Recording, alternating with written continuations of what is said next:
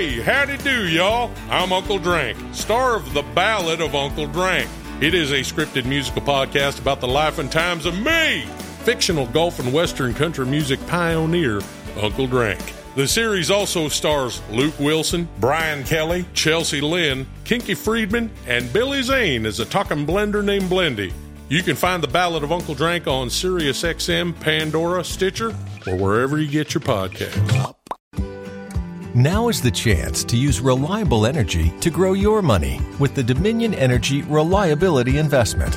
Our new investment product offers competitive returns, no maintenance fees, and flexible online access to your money. Make the reliable investment in reliable energy. The Dominion Energy Reliability Investment. To find out more, go online to reliabilityinvestment.com. That's reliabilityinvestment.com. The only thing better than grinding all night for your side hustle is your roommate picking you up with Mickey D's breakfast. The perfect pickup deal. There's a deal for every morning at McDonald's. Right now, taste breakfast perfection when you get a warm and savory sausage McMuffin with egg for just $2.50. Price and participation may vary. Cannot be combined with combo meal. Look, staying healthy isn't easy. Watching your diet, hitting the gym, avoiding stress. But a good night's rest helps boost your overall health and wellness. And it couldn't be easier. The Sleep Number 360 Smart Bed effortlessly adjusts and responds to both of you. The result? You wake up ready for anything. Proven quality sleep is life-changing sleep. Don't miss our weekend special. Save up to $1,000 on Sleep Number 360 Smart Beds, plus special financing. Ends Monday. Special financing subject to credit approval. Minimum monthly payments required. See store for details. Now is the chance to use reliable energy to grow your money with the Dominion Energy Reliability Investment. Our new investment product offers competitive returns, no maintenance fees, and flexible online access to your money. Make the reliable investment in reliable energy. The Dominion Energy Reliability Investment. To find out more, go online to reliabilityinvestment.com. That's reliabilityinvestment.com.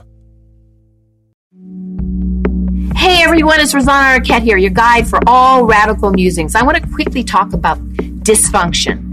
You know, everyone has some sort of dysfunction in their life, right? I mean, I know I do. I mean, talk about dysfunctional. When does shit ever truly go according to plan? Sometimes we just have to look at the humor in our idiosyncrasies, right? I mean, Hello Dysfunction as in the podcast. Hello Dysfunction. Yup, this series is hosted by two childhood best friends, Pata Fria and Crystal, as they share personal stories of their own dysfunction. Nothing is off limits and everything is funny.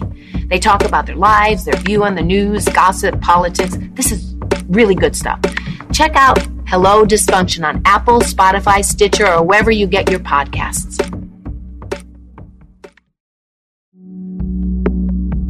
Hello, everyone. Welcome back to Radical Musings. I couldn't be more excited or honored to have this next guest on my show, Ruchira Gupta. Ruchira Gupta is a journalist and an activist. She's the founder of Apni App, a non-governmental organization that works for women's rights and the eradication of sex trafficking in India and around the world. Her work has touched people on a global scale, and it's just awe-inspiring. I'm always so humbled to be in the presence of people who are truly making a difference. But I have to warn you, these aren't easy topics to cover. Sex trafficking is unfortunately so common and widespread and very profitable. This is my conversation with Ruchira Gupta.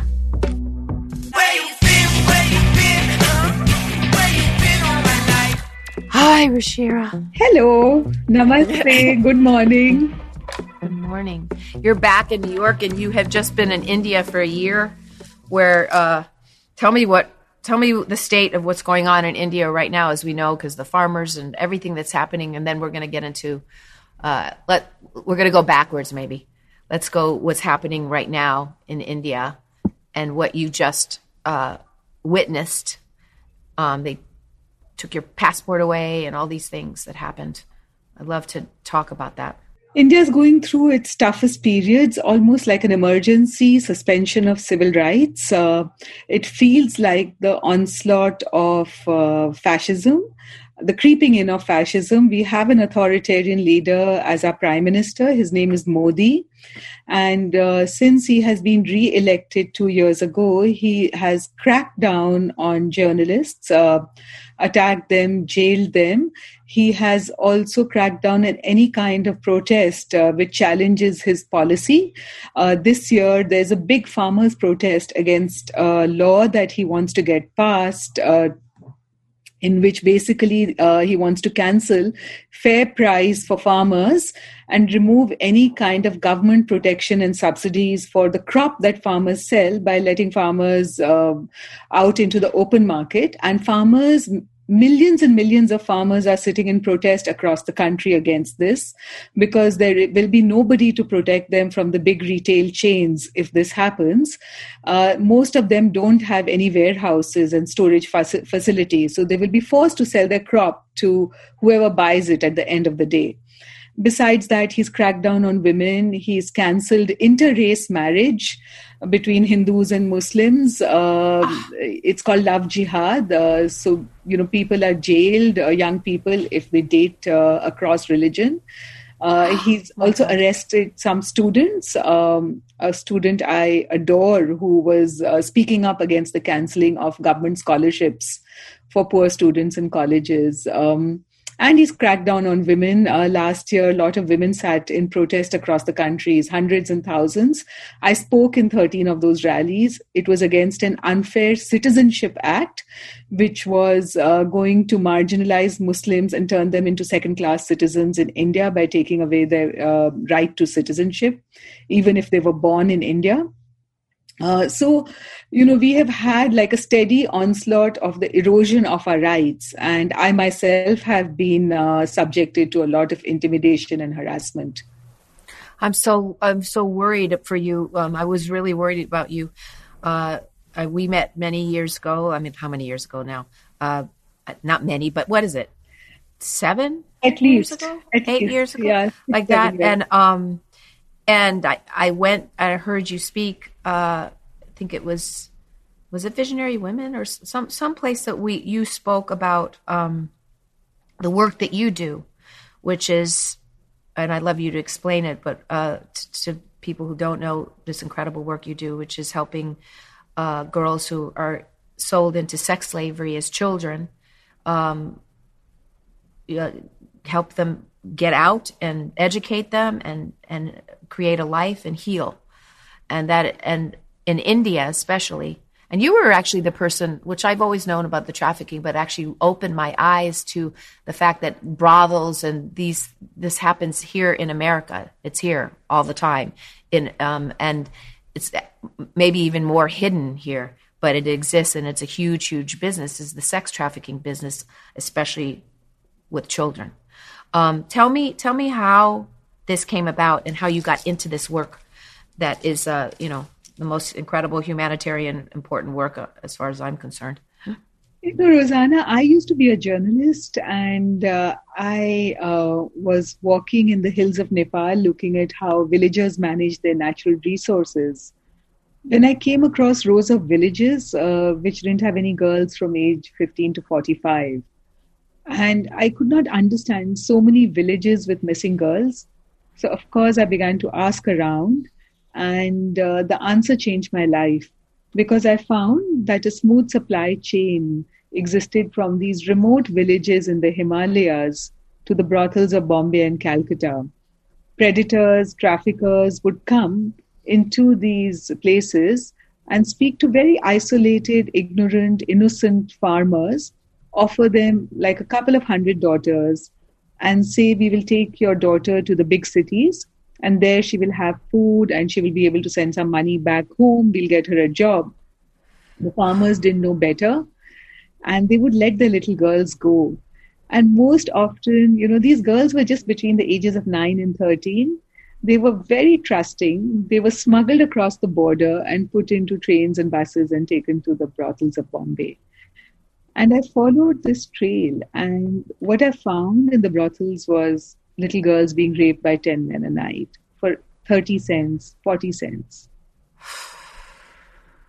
I mean, and it's like hell. This is hell. This is hell on earth, true hell on earth, that this exists. And it does exist, folks, out here in America too. But tell me, so then your life changed from, did you actually follow the traffickers to a brothel? Like, is that how you did it? Yes. So, then I decided that I would follow. And I found a young man who was the brother of a girl who disappeared. And he was interested in, he wanted to find his sister. So with his help, I went into the villages, I went to the border, I met the corrupt cops, went undercover, and ended up in the brothels of Bombay. And I vomited because I literally saw girls in cages, little girls like 10 years old on display for men. And as a journalist, I'd covered war, I'd covered famine, I'd covered hunger, I'd even covered some conflict. But this kind of intimate exploitation of one human being by another. And so I told the story. That's what a journalist can do. And I wanted to do more, but in that moment, I made a documentary called The Selling of Innocence. I won an Emmy for Outstanding Investigative Journalism, but It felt not enough. I was in the Broadway Marquis Hotel, surrounded by people, job offers, glamour, the award in my hand, and I felt I could do anything. And I thought that anything has to be something that I have to do for that last girl, the girl I met in the brothel who couldn't get away. So I went back with that award to Bombay, and I went to the women and I asked them, I said, I want to do something and you want to do something. That's why you broke your silence. So what can we do? And they said, save our daughters. They said, whatever has happened to us has happened, but we don't want our daughters to have the same destiny. And you have to just take a moment to imagine the room that I was talking in. It was a small 4x4 foot room, 2 beds stuck in, 3 maybe, and there were iron bars in the window, just one door to go in and out, and really tightly packed. The women had no cupboards, 20 rooms in a row in one long balcony with one toilet at the end, the sound of noise, vendors, music, customers coming. And in the middle of that, the women sat me down on that bed. And I sat on one bed, on the other bed, there was a customer with a woman, a sari separating the 2 beds. And it was stinking, it was sweaty and hot, and there were rats on the floor. Oh, God. And the children were playing. Jesus. And Rosanna, the children were playing on the floor while another woman, their mother, was being raped on the bed next to us. So I could understand when the woman said, save our daughters.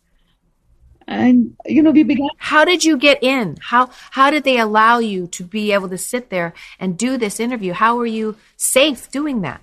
That really was such a difficult negotiation. I did not want to go inside the brothels with the help of the police or with the NGOs. That time there were no NGOs working there when I made my documentary. And I didn't want to use any muscle men. So there was a little tea store, very basic, just a wooden bench and some tables and tea being sold there. And I would just go and sit there every day waiting for some of the women to come and have a cup of tea. And I would strike up a conversation with them on feminism. And I, of course, did not look like them. So they would say, why are you here? And I would say, I want to tell your story. And they would say, why? And I would say, because as a woman, I do not like to see other women or girls being exploited. And, one thing led to another, and we built trust, and they told their story to me. And, there was a moment, Rosanna, where the women rescued me. I went inside the brothels and I was filming. I was going to ask you about that. Yeah, I've told you before. And, I was filming and I had 2 in those days, the cameras were bulky. It was a Betacam 800. And I had a big cameraman, a Sardar, and another guy. And the 3 of us went inside the brothels. And, to go up the balcony, there was always just one narrow staircase, and it was protected, and guarded by pimps and muscle men and all of that.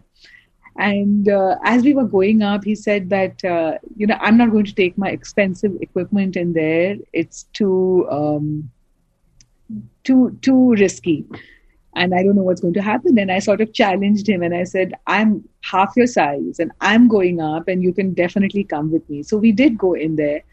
And when I was filming, a man pulled out a knife at me and he held it at my throat. And he said that I won't let you make this movie. And I literally didn't know if I was going to live or if I was going to die or would I be scarred for life. I didn't know what his next move was. And I just looked around me at the women who were sitting around me in a circle telling me their stories. And these women came forward and they surrounded me and they told the man that if you want to kill her, you've got to kill us first. And he slunk away knowing it would be too much trouble to kill 23 women. And so they saved me by forming a circle around me. And they saved me before I saved them ever. And that's what I reminded them. When I went back with my Emmy, I said, remember the power of our collective circle? We formed a mandala. And can Apne Aap not be a mandala? And that's how the name Apne Aap was also born. Apne Aap means self-action in Hindi. So we realized the power of the circle in our own actions, and we realized the power of the collective self-action. And we began, and, it was just so empowering. I know you're very close with Gloria Steinem. She's one of your best friends. Did the circle of women come from, inspired by her and her circle or did she get that from, that she does that too? For years. Gloria got that from India, but not from me. Yes. She, as a young woman, was traveling in India with a group of Gandhian activists. And she was going village to village, trying to quell some caste riots, some kind of, like you have race riots here, there was a caste hierarchy and people were killing each other because of their religion and their caste. And Gloria, can you explain the caste system? Can you explain that for people who may not understand what is the caste system and how it affects, citizens of India? In Hindu religion, there is a hierarchy based on occupation, and you're born into it. And basically, there are like 64,000 hierarchies. It is so stratified. And those who perform all the rituals in the temples are at the top of the hierarchy. Those who rule are at the top of the hierarchy. And those groups are called castes. Those who are merchants belong to a different hierarchy. That's another caste. And inside being a merchant, also there are different layers. So if you trade in rice, you will belong to a different caste from if you trade in oil. And this is how it is right to the bottom. If you work on the land, you will be somewhere very low. If you're a daily wage laborer or a farmer who works on the land, even lower in the hierarchy. If you work with leather, if you clean toilets, untouchable. So you're absolutely out of the hierarchy altogether, and even your shadow is considered polluting. And people will wash their utensils if you walk into their home, or if you drink tea from a mug in their home, etc. So it is that bad. It's worse than apartheid, and it's worse than racism, because there is no escape if you're born into it, and the society knows all around you. So that's caste. And that's how the children, like girls who end up in brothels, have no way out. In fact, if it wasn't for you. From a lower caste there are certain castes who are supposed to be sexually available for upper castes, and the traffickers know this, so they go into caste communities which are dominated, which are oppressed, because they know that there are enough little girls who are poor female teenagers who belong to the dominated castes, and nobody is going to watch out for them. If they are taken away, if they are stolen, if they are kidnapped, there's no police officer who's going to come and ask where they are. They'll say, oh, this is their destiny. They are meant to be pimps and prostitutes. And the upper caste groups also believe that this is their destiny. So they will do nothing about it. And they actually believe as the entitlement that these low caste girls have to be available. And this translates into policy too, where the sexual exploitation is so normalized that I have had police officers tell me, oh, so you want the traffickers to be punished? the customers to be punished. How can you say that? Those are upper caste people. They have a right to do this. Men will be men. And if poor girls from low caste families are not exploited, then upper class women will be raped. So we have sexism, we have misogyny, we have casteism, and we have, of course, poverty. All of it gets mixed up, intersectionality, in the life of that little girl who's in a brothel. So Modi, the president, how does he feel about what's going on in his country with young girls being sold? This is part of the system, so he's completely okay with it. Poor low-caste girls are not even on Modi's radar. He thinks they're disposable people. And he tried to actually take away even the few basic rights they have twice through laws that he tried to enact. One was a law on child labor, in which he basically legalized child labor by introducing clauses into an existing law.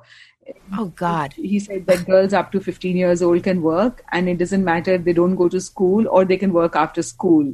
So he violated International Labour Organization standards and United Nations protocols to do that. And then 2 or 3 years ago, he tried to introduce a law to basically say that against trafficking, but he took away the words sexual exploitation from that law. So he wanted to say that there is no such thing as sex trafficking in law. We opposed that law, and he wasn't able to push it through Parliament. But he tried very hard to make sure that sex trafficking would not be considered human trafficking, again in violation of the UN protocol. Because remember, Modi comes from a group known as the RSS. RSS was founded in correspondence with Hitler and after a visit with Mussolini. Third Reich. Right, SS, right? And they've added an R before that. And basically what the group is an all-male group. It's a paramilitary group. And the founder said that the reason he formed this group was he wanted to militarize Hinduism. He thought Hinduism was too passive and too sissy. So he invented a new term called Hindutva. And he said, I'm going to militarize this. And it's only going to be men, and they're all going to be taught to fight, and especially against anyone who's not part of the caste hierarchy. So Modi was groomed from age 8 in that group. So he believes that women should have a subjugated role in society. They are meant to be mothers, daughters, wives, reproduce, and be caretakers of the house. That's what's happening in America, starting slowly but surely, like this violent disease of fascism and misogyny coming in through the QAnon group and all this stuff that's happening that we just saw on January 6th. I mean, that's what's starting to happen here. Don't you feel that? Absolutely. And I don't know if you know that, but the QAnon groups have infiltrated a lot of the yoga groups and the art. Yes. Saying that there's a new power in yoga, which is based on tantric stuff and which is based on the subjugation of women's bodies. And this comes from a fascist in Italy called Evola, who had written a book called The Power of Yoga. And so there's a huge infiltration where they use the naivete of the people in these groups who think they are basically checking out of society and mainstream life. And then they manipulate them towards fascism. And fascism, you have to remember, rests on 2 pillars. One is violence and the other is misogyny. Yes. And fascism eroticizes violence, and especially violence to women. We're so anxious as in the last few years, and there's just a little relief. It's funny because I had a talk last night with my friend Jane Fonda, who was worried that I'm getting too negative and that there's cause of celebration right now, that we really should get into the energy of the fact that Biden is doing good things, and he's surprised us all by the things that he's moving forward. And for me not to be so down about it all, because I have been, not him, but just terrified about what you're talking about in your country, seeing slowly but surely are people really aware that this is happening here. It is. And we have to refuse fascism no matter what. It is slowly happening, and one day it could just be there and then what? Exactly, Rosanna. In India, people used to tell me when I used to warn people that fascism is coming, they would say, "Oh, it can't happen in India. India is too big. We are too democratic. We are argumentative. We are too chaotic." And all of a sudden now, we are fighting for every inch of democratic space. Every day I wake up in the morning to hear about the arrest of some innocent person just because she or he has challenged the government. Yesterday, a young girl who's in her 20s was arrested because she made a toolkit on the farmers' protest inspired by Greta Thunberg. And she's in jail today. Every single day. That was the environment. Just because she did something that was about the environment, which because the environment in India is horrendous. They have no absolutely. They just throw everything in the river, and it's awful. And the air is toxic nowadays. Yeah, Greenpeace has been kicked out of our country. Ford Foundation was kicked out and allowed to enter only on the only if they checked in with the government for every grant they gave. Golden handcuff. And 50,000 NGOs have been shut down who do not agree with the fascist principles of the ruling party. So what's happening with APNIAP right now? An NGO which works against sex trafficking. And what is controversial about that? Getting little girls from red light areas into schools and helping their mothers access food and other basic needs. That's what APNIAP does in the red light areas. And suddenly, Modi's government sent us letters saying that I, the founder, have been practicing unconstitutional and anti-national activities by showing India in a poor light abroad. And what was that anti-national activity? I was making movies. I was amplifying the voices of survivors and talk at the UN, saying that they need more help, they need better laws and policies, and we have to get it to them. The anti-national activity I was doing was I was distributing food as part of a huge food drive that I've been running called 1 Million Meals during COVID. Yes. To get food to the victims of sex trafficking, just because the government failed to do so, because the government thinks these are disposable people. The stigma, the hierarchy, all that is part of fascism, right? That some people are better, some races are superior, some class of human beings deserve the food and others don't. And how did you get out? Like, so they took your passport away. I was really worried about you, and then you also got COVID. And so, and here you are back in your home and you're a survivor on every level. And I'm so happy that you're okay. I was worried there for a minute. Like, are you going to be okay? Like you just, and I'm so glad you got out, but how did you get out? How did they let you out? How did they not arrest you? So they did want to, and I've had several skirmishes. So first they tried to harass me by shutting me up, by attacking my NGO. So they sent this letter to my NGO and they said they punished my NGO for my political beliefs, basically, by freezing 2 of our accounts. And we had 2 other accounts which we are working through, but the 2 main accounts. So a lot of our money is lying locked up in a bank, which we could not use during the COVID crisis in India. Oh, no. The second thing they did was that when I went inside the country at the airport, they took away my passport saying it's damaged and gave me a little piece of paper to say you can go in and figure out what you're going to do. And they would have possibly done more, but I have been reading for the last 3 or 4 years books on fascism because I've had to deal with these people for about 25 years since I was nearly strangled to death by them when I was a reporter covering the demolition of an archaeological site by them. And I knew what to do. So day one, when I landed in India, there was a big event inside my NGO, APNIAP, with the Queen of Sweden who was visiting the children. So we had a lot of press, we had foreign diplomats and all of that. That was the first thing which happened. The second thing was that I went and met the UN resident coordinator and briefed her that I was in the country and what was going on.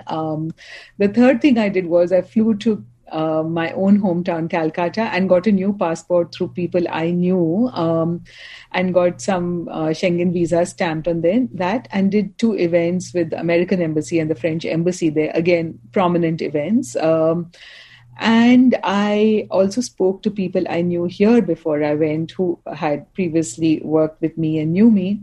So they had told people in their different embassies that I was coming into the country and to keep a watch on what was going on.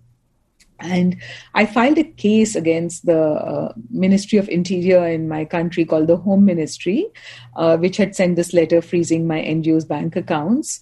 And they had actually interrogated the executive director of my organization by calling her to a stadium. And some plainclothes men in this unknown stadium with their shirt buttons open had thought that she was me, and tried to shake her down and terrify her. And when they realized that her name was different from mine, they asked her about where I was. They wanted to know where my parents were and all of that, basically to send a message to me. So I thought that instead of fighting in the shadows, I need to draw this out into the open. So whatever I have to do, it will be done transparently. And so I filed a case against the Union of India, against the government of India, saying that you cannot punish an NGO for the political beliefs of the founder. I hired good lawyers, and the case is still going on. And so far, the judge has been asking the lawyers, the government lawyers, to produce some evidence for punishing our NGO. And he has said that, he's told the government lawyers that they have gone beyond the ambit of the law by punishing an NGO before even investigation has begun. He's also told them to produce the evidence in a time-bound manner. So I have drawn them out of the shadows into the open. And now everything is part of a legal proceeding. So I think the international support of feminists and other networks I have, because Gloria Steinem also announced on a public program, a conversation that I did with her, with thousands of people watching in India, that everyone in America was looking out for me. And he was looking out for me. And if anything happened to me, then people would be ashamed, attacked, and all of that. And she said that very openly, that I was not alone. So I think the international friendships I have, the fact that I took the matter into open court, and, the media publicity and all of that I did when I was in India, I think all of that sort of has kept the government at bay. But the fact is that I'm still being harassed. My NGO is still being harassed. The staff that I have are having to face off all this. And we are trying to do our work in spite of it all. But so many of my friends, the NGOs have closed down, and they've given boxes and boxes of documents to the government. And so many of them have charges against them, of sedition. So many fellow journalists have been booked by the police. They cannot leave the country. So it is a very dangerous and tricky time for India, and also for America and for democracy in general. Yes. So if we don't learn from each other, our destinies will be similar. What do you think we have to do moving forward in America right now in this time, even though, by the grace of, that Biden is in, we still are dealing with this, fascism, half the country, and what do we do? Where do we go from here? We refuse it. We're organizing all of that, but what can we individually do? I think the two main things I can speak based on what has happened in India. For now, it seems in India we've lost the battle. We have an authoritarian leader who's changing laws and arresting people and taking over the country, and has basically got into every government institution. So it's like a machinery we are up against, not a political party. And it's hard to recover lost ground.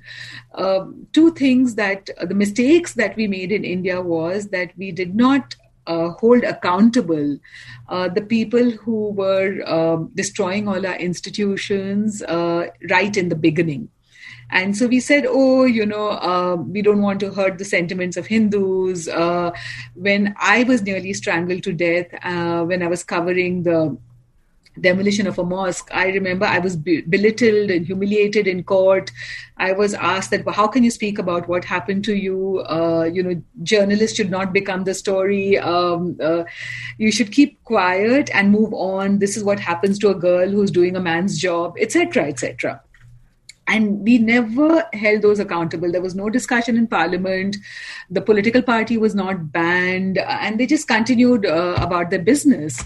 And they grew in that process by polarizing India.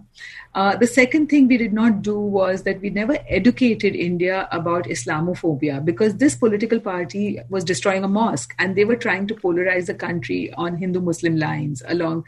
And, so today, there's a whole generation of people who don't understand that Muslims are not terrorists and they have been deliberately othered.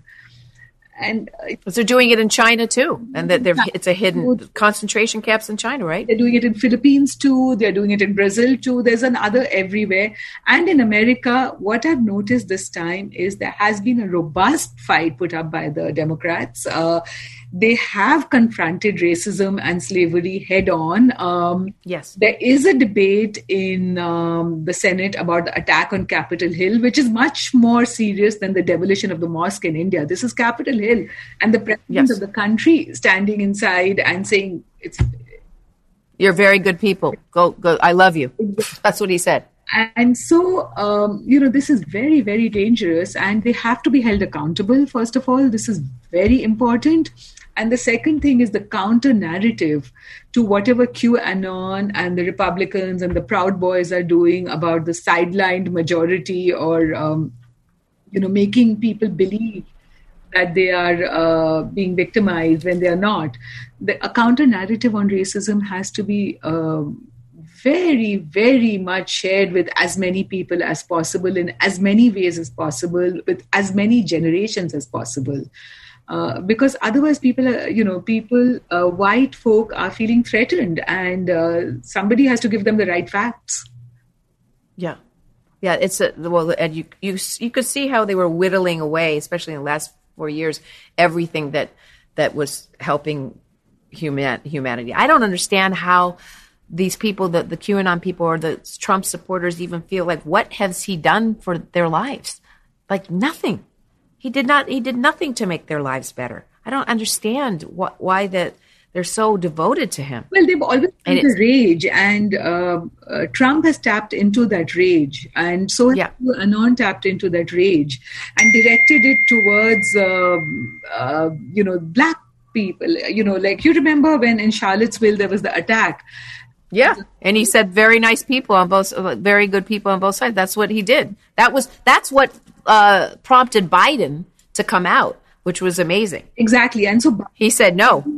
Very, very good, because he's confronting it. The impeachment trials are an education for all of America, and we need to educate. We just have 2 years really, and in the 2 years, if we do not recapture lost ground, things are going to be very tough. That's I can tell you from India, because once they get into the government, actually use the state machinery, and then what will be at stake is democracy. I think we're seeing it in real time. And just what happened the other day, the fact that they, didn't think that he had anything to do with the insurgent, like this crazy failed coup, and he did. It had everything to do with it. Telling us, just like Modi used to say, make India great again, shining India. And Trump says, make America great again. And, they speak very clearly about what they want, and they go ahead and do it. And we think it's not possible. And by the time we react, they've already done it. He has already announced, Trump has already said that his impeachment trials were actually the beginning of his election campaign. We have to understand that very carefully, that what he's saying, that he's going to polarize, he's going to organize more flashpoints between black and white people, and he will polarize. So we have to give the counter argument to the polarization.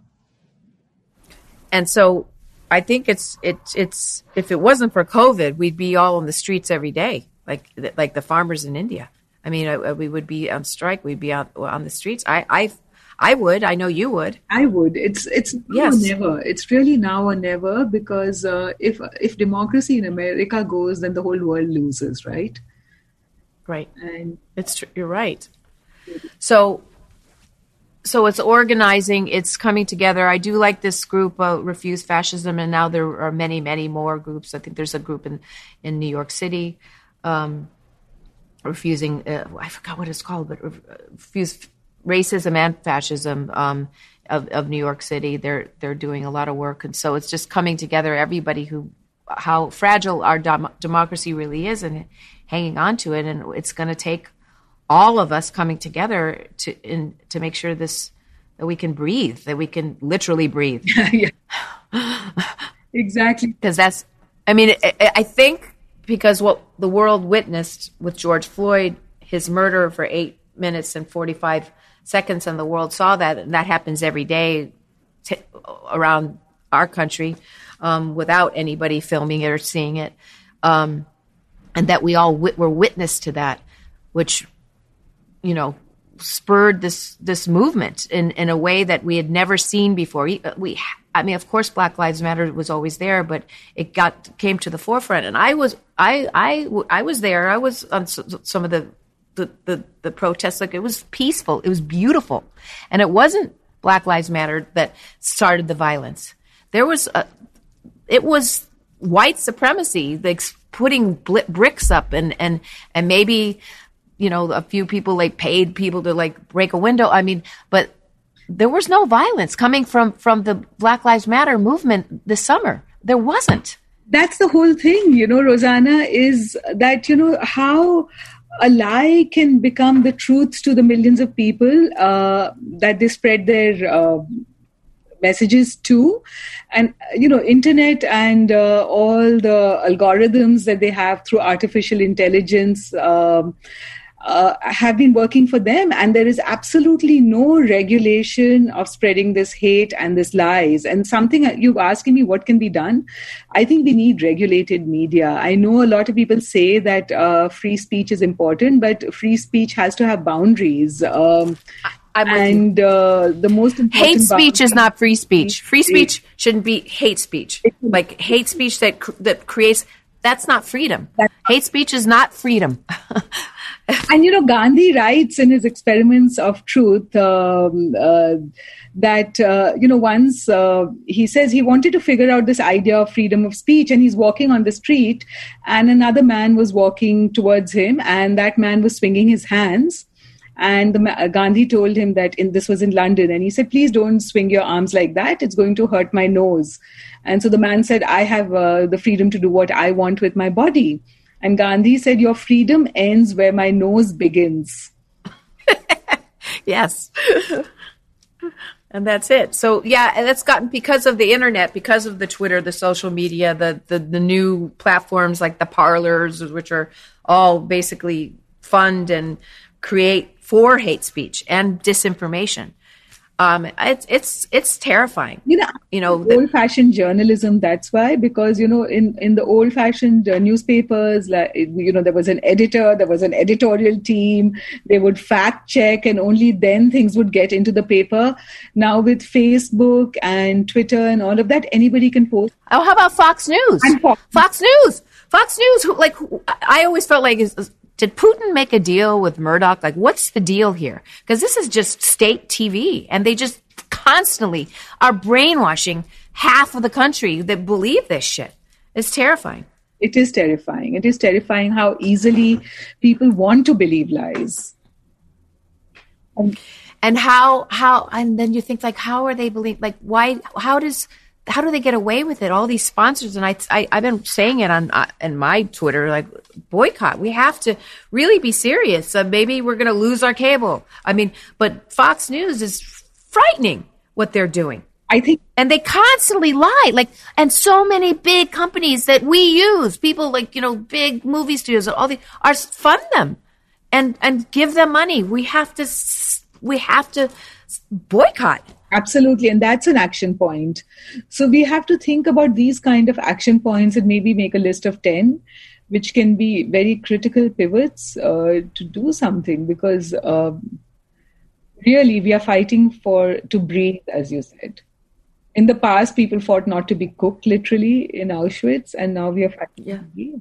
Speaking of that, we have our own concentration camp that, everybody's, not everybody, but that's on the border, and what he did with the children, and what was going on there, that they breastfeeding babies away from their mothers and lock them up in the most horrible cages and without anything, without food and medicine. They would not let doctors down there. Dr. Astrid Hagar wanted to go there with a group of doctors. They would not let any doctors in. It's just like, and this, I know Biden's, working on that, but it's terrifying. We're trying to reunite, the kids, but I think a lot of people disappeared, and I feel, and I don't know, but there's a lot of missing kids. Where did those kids go? I mean, we know, you know the horrors of the vulnerabilities of kids who have been separated from their parents and nobody's watching out for them. One of the things is sexual predators, right? Yes. So they've sold I feel like a lot of them may have ended up in trafficking. And then from there, this is really horrific and scary. People will be angry that I say something like this, but we know that there's also organ trafficking that makes millions and millions of dollars. Like some of these disappeared people, they sell their organs. I know there's a lot of sale of kidneys and cornea, and there are these clinics which do illegal operations. There are apartments where these women are kept till they're operated on. Many of them are illegal migrants. Others are victims. They did hysterectomies. On migrant women. And victims of trafficking. Yes.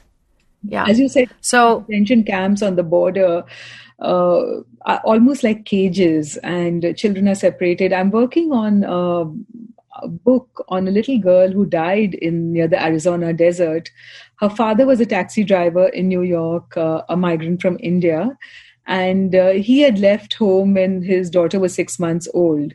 And they kept trying for a visa. And during the Trump administration, of course, the wife and daughter could not get a visa in spite of all the family reunification ideals. And so they paid a smuggler to take them across the Mexican border near Arizona. And the child got separated from the mother looking for water. And the border guards found her dead, dehydrated. And there are stories and stories like this, heart-wrenching, mother-daughter separated, children stuffed into detention camps, and now it's going to be hard to trace their parents. How many of them, and all this was outsourced to private profit-making prison companies. And, God knows how many of those children were sold by guards inside those companies because nobody was going to come and look for them. And now, Biden is trying to trace their parents. It's going to be so hard to find the child, find the parent. Those years will never come back. But you have seen some miracles in the work that you do with helping girls get an education, sending them to college, and having a healing in your circle, the healing circles. There's healing that can come from this, from the work that you've done in APNIAP, which I have always felt is like, God's work, I got to tell you. So, there is a healing, and, of course, the failures are many more than the successes because the situation is so grim. And I'm dealing with both organized crime and intense trauma because it is a body invasion. And repeated body invasion, as male prisoners will tell you, is the worst thing which can happen to people. And there is higher rates of PTSD among victims of trafficking than even returning war vets, right? Yes. So, of course, I cannot help so many people recover. But then I thought I'm going to, and this is from Gloria Steinem, I learned this. She always said that do what you can. Don't think about what you can do. Don't wait for the perfect, but do what you can. Because only time will show whether something you did was big or small. And that has been true really in my own work because it all was very daunting. It seemed so overwhelming, a child trapped in a brothel, trafficked across thousands of kilometers, important people, politicians, border guards, prison companies, all of them involved. Who was I, a journalist who'd even given up a job to stand up to them? And yet, I succeeded with a few girls. I managed to shut down a red light area in India forever. And so that community will never have to face this destiny again. The women who started APNIAP with me, who wanted to save their daughters from prostitution, their daughters have finished school and have got jobs, and they're helping Their mothers now get out of the red light area by living with them. So there is a possibility. And also, the friends and allies I found as I went along doing my work, how unlikely is it that you and I should be talking? I'm from India, from Calcutta, and you're from Los Angeles in America. Oh, New York originally, but yeah, I live in LA now. I'm definitely a New Yorker. You and I are laughing together. How unlikely is this moment? It wouldn't have happened if you were not an activist and I was not an activist. Yeah. There are different commonalities, and there's a family of birth and a family of choice. And I found that family of choice, how unlikely is it that an Indian girl would speak to the US Senate for a change in the law, to create a law, the first Trafficking Victim Protection Act. I went and testified in the Senate for that. Or, speak at the UN. I'm not... And did you get that law passed? Yes, I did. It was the first Trafficking Victim Protection Act of the United States. Yes. And amazing. It was just like I was a documentary filmmaker in India and I ended up doing that. So, or meeting Gloria Steinem, who was from a different generation, again, a different continent, and, one of my closest friends. And I don't even the word friend seems... Soul sister. Soul sister is a good one, yes, as I can get. And, my friendship with her has been an adventure, because we don't have a sense of borders and boundaries at all, so it's hard for us to say we are from different countries or different cultures or anything. It's all merged into one desire for a world in which no human being is bought or sold. President Clinton, so many people I've met along the way, and some of them have fallen by the wayside. Some have been caught in their own vulnerabilities after doing some good. And I've also realized that nobody is perfect in the work. But we all are flawed, and we should not demand perfection of our own, and nothing from our enemies, because the enemies are greater, the organized criminals, the traffickers, the pimps, the brothel keepers. And we have to stand united and not turn on our own, because I've noticed within there's just even little groups of doing the same work, and yet they have this ego competitive thing, which is very dangerous. Like, how about joining hands and joining forces, and then you're so much stronger? I just had this conversation with people, the anti-fascist people that are out there working, and there's a few groups, and I said, come together, meet with each other and join forces. You're saying the same message. And that's what I get really nervous when people have ownership on their thing. And I understand, that's a danger zone. And we've all fallen into that. But it's like, I know for myself, having even experienced it a little bit in my own life, like, no, that's not okay. It doesn't work. We're all one. We join forces, and we all want the same outcome. And you realize that, Rosanna, when you sparked the Me Too movement and stood by the side to let others be the faces more than you. You did give your voice. You didn't shirk the courage it required to be able to speak up, because, there is a repercussion in Hollywood and the industry. But you did. It certainly was for me, that's for sure. But, it's interesting because I remember, in that time there was like there was a lot of women who weren't movie stars and had this same experience, and their careers were ruined. But of course, like, the press would come to me, or they wanted to talk to me or Ashley or, Mira and that was kind of like, I got to a point where it was like, I don't need to do that. And here, speak to this, give it to them. And so that a lot of the women, have really become real activists in their life because of this. And it's a good thing. But yeah, what I was happy about with all of that was the work that Tarana Burke had done for all these years, and that it elevated her work, because she started the Me Too movement years and years ago, and her phrase was sparked by, I guess, Alyssa Milano saying that, and it was her work that she had done for years and years. And so that now she is like, she is the leader of the Me Too movement for sure, is Tarana Burke. And so to be a part of elevating her great work and all of that is a good thing. Exactly. And so you created a movement by making sure that other people had voices and amplifying it, and stepping out of the way when required and stepping in when required. So, I've long admired you for that. And I also remember, when you hosted something for me in your home where I spoke about sex trafficking to a group in Hollywood. And again, so we brought in some of the, because people didn't know your work at that point, and now everybody does in this town, I would say. But some real, the powerhouse women that were able to write a check and help your work.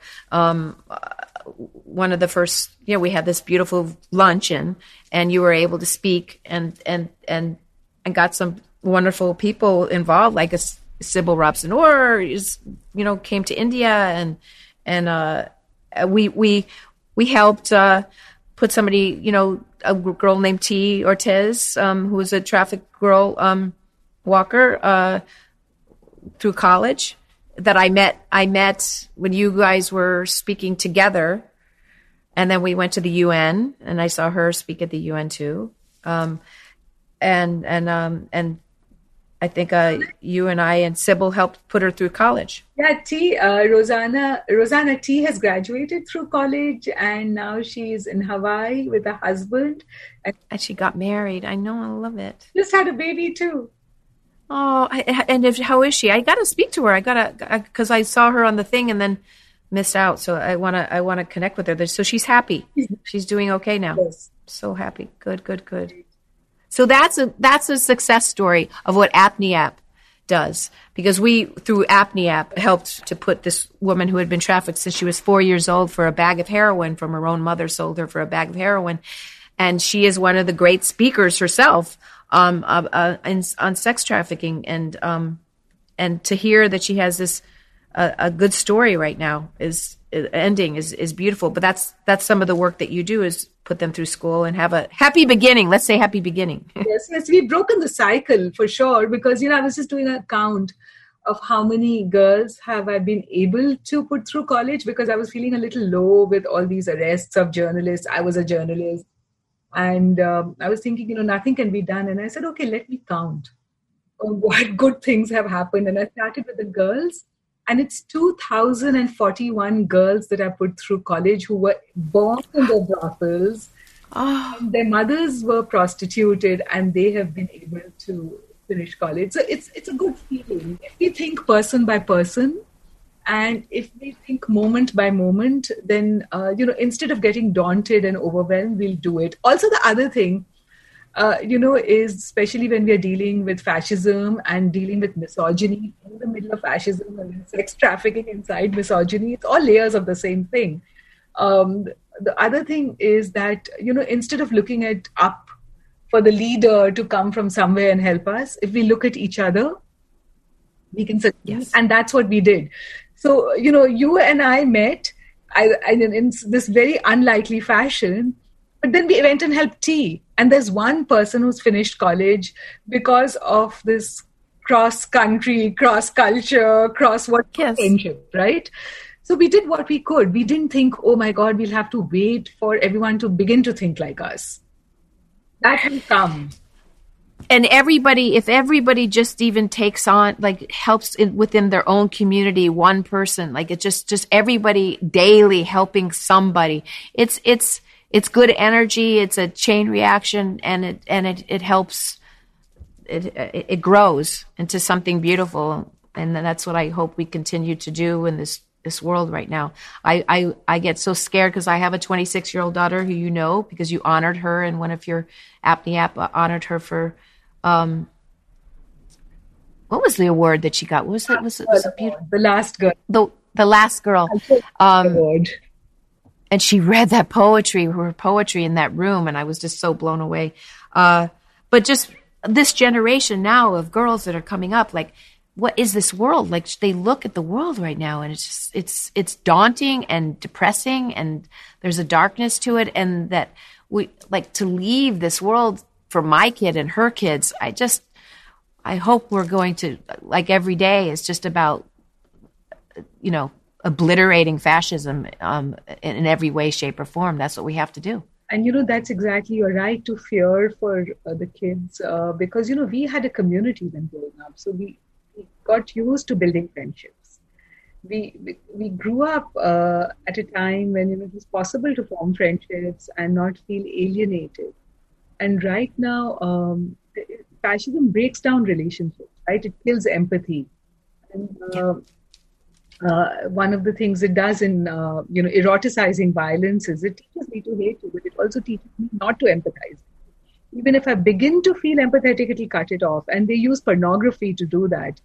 And, so basically, kids are so alienated from each other that it's hard. And the COVID thing, the whole COVID of having to be isolated within our homes and then the access to the computer more, it's almost feel like, what is really going on here? Like, did they purposely do this? There's something so horrendous and ominous and dark about it that it's just, it created more of a disconnect where we're not allowed to even hug or touch each other. I mean, it's a real disease that's killed very many people. And now we've got this vaccine.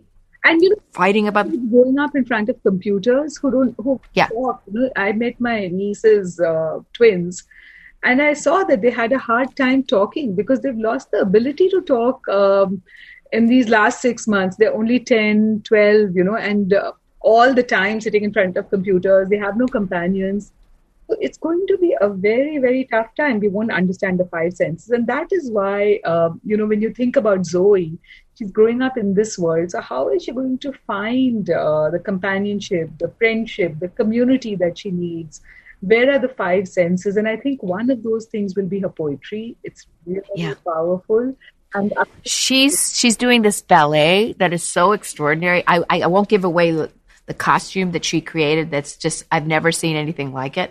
I mean, I know it's like my kid and you're talking like my kid's a genius, but she is really brilliant on so many levels. And I'm really proud of her because she's also walked through the fire, in her own stuff, and that's her own story, but she talks about it in her poetry, where she came from to get to this place where she's able to use her creativity to heal. And so I'm really excited about her future and the life that she could have. And I know that, a lot of these kids are just surviving right now, but like you're right about the young kids in front of the computer. What I've noticed is that the educators now need to figure this out because they're doing it in the way they used to do it when you're in a classroom, and they have to change and do this. If we're going to be kids are going to be more online schooling, they're going to have to figure out a way to take breaks. A lot of the kids are actually, on their phones the whole time, pretending they're like, you can't regulate them. And so and there's a huge depression that's coming from young people, more suicides than we've ever seen. I mean, this is chronically a danger zone, of what's happening. And I hope that educators themselves can find a way to do this in a more humane way for the kids. Absolutely. And also how are the kids? The kids will have to figure out everything themselves. Sometimes I feel, I have this campaign called Girls for the Last Girl. And the reason I started that campaign was, of course, in LA, in the Crossroads School, with 4 of your friends' children, if you remember, Mamie Dillon and Lucy Rice and Abby. And so basically, I was trying to build empathy by doing that, where a girl from the first world of privilege would be able to connect with a girl from a brothel and understand that while, the birth lottery had put them in different positions, their dreams, their hopes, and their aspirations were the same. So I think what educators have to do is reconnect. We have to figure out how to rebuild connections as we build back better. And because this new fascism wave is going to try to divide us. And we have to see how can we connect all the time and build empathy. So anything which cuts off empathy, we should remove from our life. If porn cuts off empathy, we should remove it from our life. We have to be really careful about that. You and I are like empaths. So it's I found that. But Rose, more than you and I had not met in person, do you think we would have formed the same level of friendship? No, not. I mean, maybe. No, because it was our connection, seeing each other and our feeling each other, connecting in the eyes, and just being next to each other energetically, that we understood each other. So no, I think it's harder to. If we just met like this, I would say yes, I love you. You're a lovely human being, but I know you more, who you are, by spending time with you, by eating Indian food you're prepared at your home. There's something more to sharing moments, and which is osmosis. Yeah. Explain to me, just, what does Apne Aap do? Apne Aap works to end sex trafficking by going inside brothels, inside red light areas, and helping the daughters of prostituted women get into school, and organizing the women in prostitution to access their basic needs and human rights by going to court, or by getting an ID card if they're undocumented, by getting some training to start a new business, and also filing cases against traffickers. Great. This is an important, great work. And where can people go to help support Apne Aap? We have two websites, and one is called apneaap.org, APNEAAP. Remember, APNEAAP.org. And there are various things you can support: sponsorship for children in schools, or for a woman to get a new job training, or to file a case against a trafficker. Or you can go to 1millionmeals.org, which is our food drive for victims of sex trafficking during COVID. Great. I'm going to also I'll do that myself too, and put it out there. I'll also redo that. So we'll have both. I love you, Ruchira. I'd love to see you soon. I got to get when I get to New York, which I miss. Me too. I'm so longing to meet people in person now. Yes. Well, you come out here too would be great.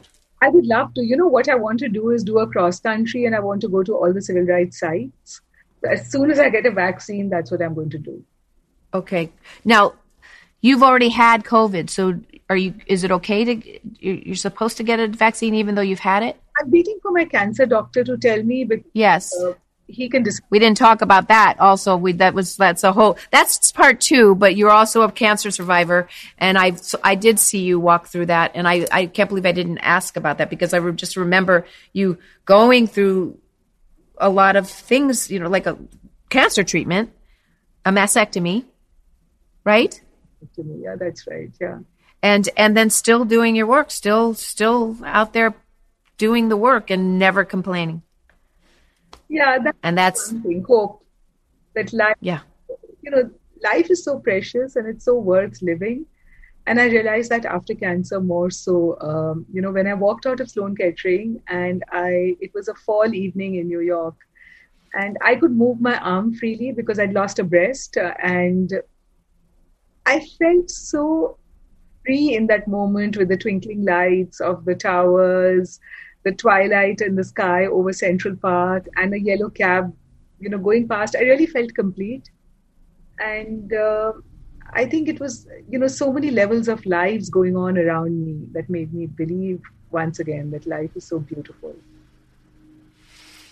Well, you're so beautiful. And thank you so much for being on this planet, Ruchira. You're one of the avatar angels. Thank you. Thank you, Rosanna. Okay. I'll talk to you soon, okay, hon? Bye. Okay, lots of love. Bye. Bye. Hey, everybody. Thanks for listening. Be sure to rate and review Radical Musings to help other listeners find the show. And subscribe on Spotify, Apple Podcasts, Stitcher, or wherever you get your podcast to be alerted every time we post a new episode. Radical Musings is brought to you by Audio Up. Produced by Krista Liney and Carla Braun. Edited by Jeremiah Zimmerman. Production support provided by Ashley Ardent, Sam Winter, Tyler Dorson, Emma Rappold, and Richard Regal. Thank you all so much.